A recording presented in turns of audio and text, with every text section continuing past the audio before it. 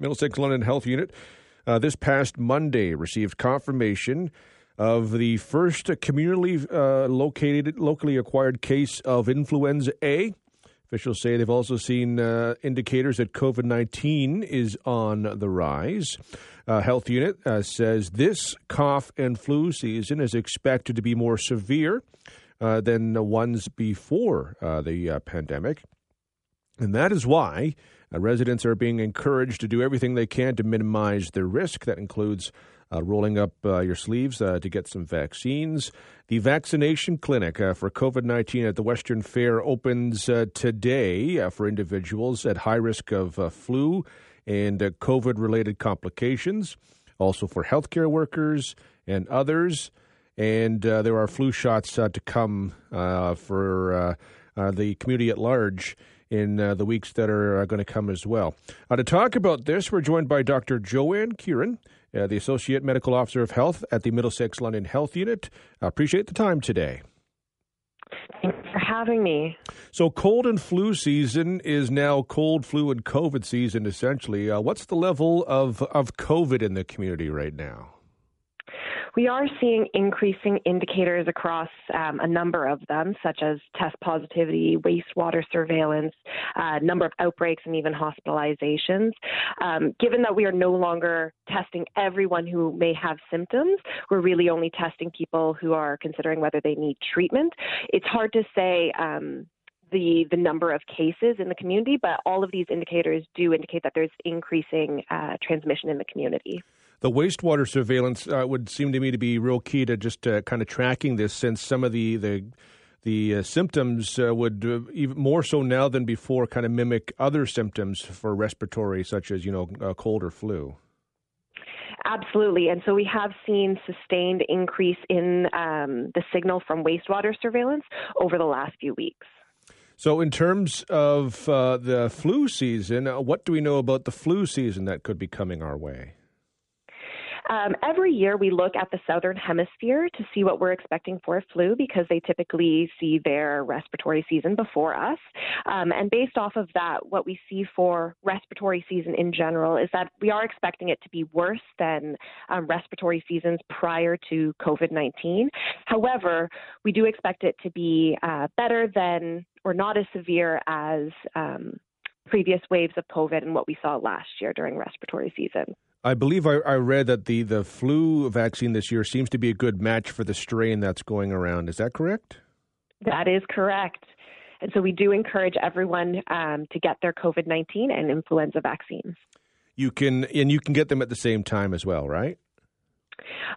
You can get both of them through pharmacies. Some primary care providers may be offering one or the other or both. As well, we will be providing COVID-19 vaccine at the Western Fair. So with regards to the Western Fair, in terms of the clinics that are opening today and the first couple of days, what do people need to know? This is really for the high-risk individuals and healthcare providers, right? Yes, this is for people who are at high risk for complications from COVID-19.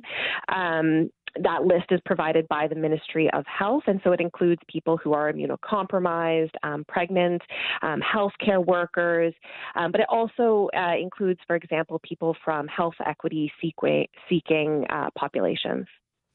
For those who might fall out of some of those categories, so when might the COVID vaccines and flu vaccines be available? Yeah, we expect that availability will open up to the general population, typically 3 to 4 weeks after the start of vaccines being available.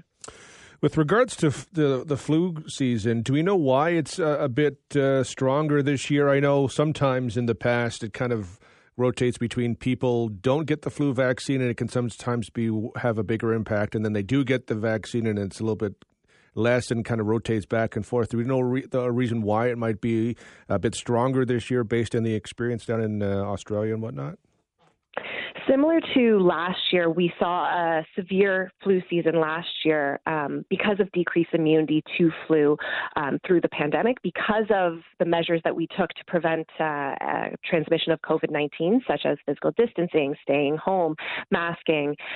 We actually saw decreased immunity to influenza. So then when the measures were released, because we had COVID-19 vaccine, we had a more severe flu season last year. And so this is a transitional year where we continue to see some decreased immunity.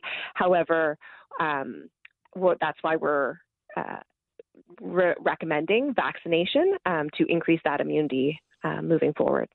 And with this being Thanksgiving weekend, people getting together, I mean, there's no necessary special COVID advice like we may have had years previous. But I mean, if you're feeling sick, you don't want to. No one wants to get anyone else sick, family or friends. It doesn't matter if it's COVID, the flu, or the cold, or anything like that. Just monitor your symptoms and proceed accordingly. Would that be about right, or? Absolutely. We do recommend people assess their own risk and their personal situation. Through COVID-19, we do know of a number of tools that we have at our disposal in order to reduce the risk of getting ill. And that includes staying home if you are unwell, physical distancing if it's appropriate for you, wearing a mask if it's appropriate for you, and washing your hands often. We will follow closely, Dr. Kearon. I certainly appreciate the time today. Thank you very much. Thank you for having me. That's Dr. Joanne Kearon, Associate Medical Officer of Health for the Middlesex-London Health Unit. Yeah, flu season. Some of the stories we've seen out of Australia was that it was a bit stronger, but that the flu vaccine also is a pretty good match. Even when it's, the match is not as good. I still get it. 30% is better than 0%. And the vaccines never mean you're never going to get sick. Just kind of reduces the chances of it. But the way COVID's kind of acting these days after all the vaccinations, it does sometimes. I think there's a lot of people who might think, the cold or flu is COVID, which to me, not the worst thing in the world. No one wants to get sick, but the past couple of years have had some payoff. In that COVID has evolved to a point where it's different than it was before, which is good to see.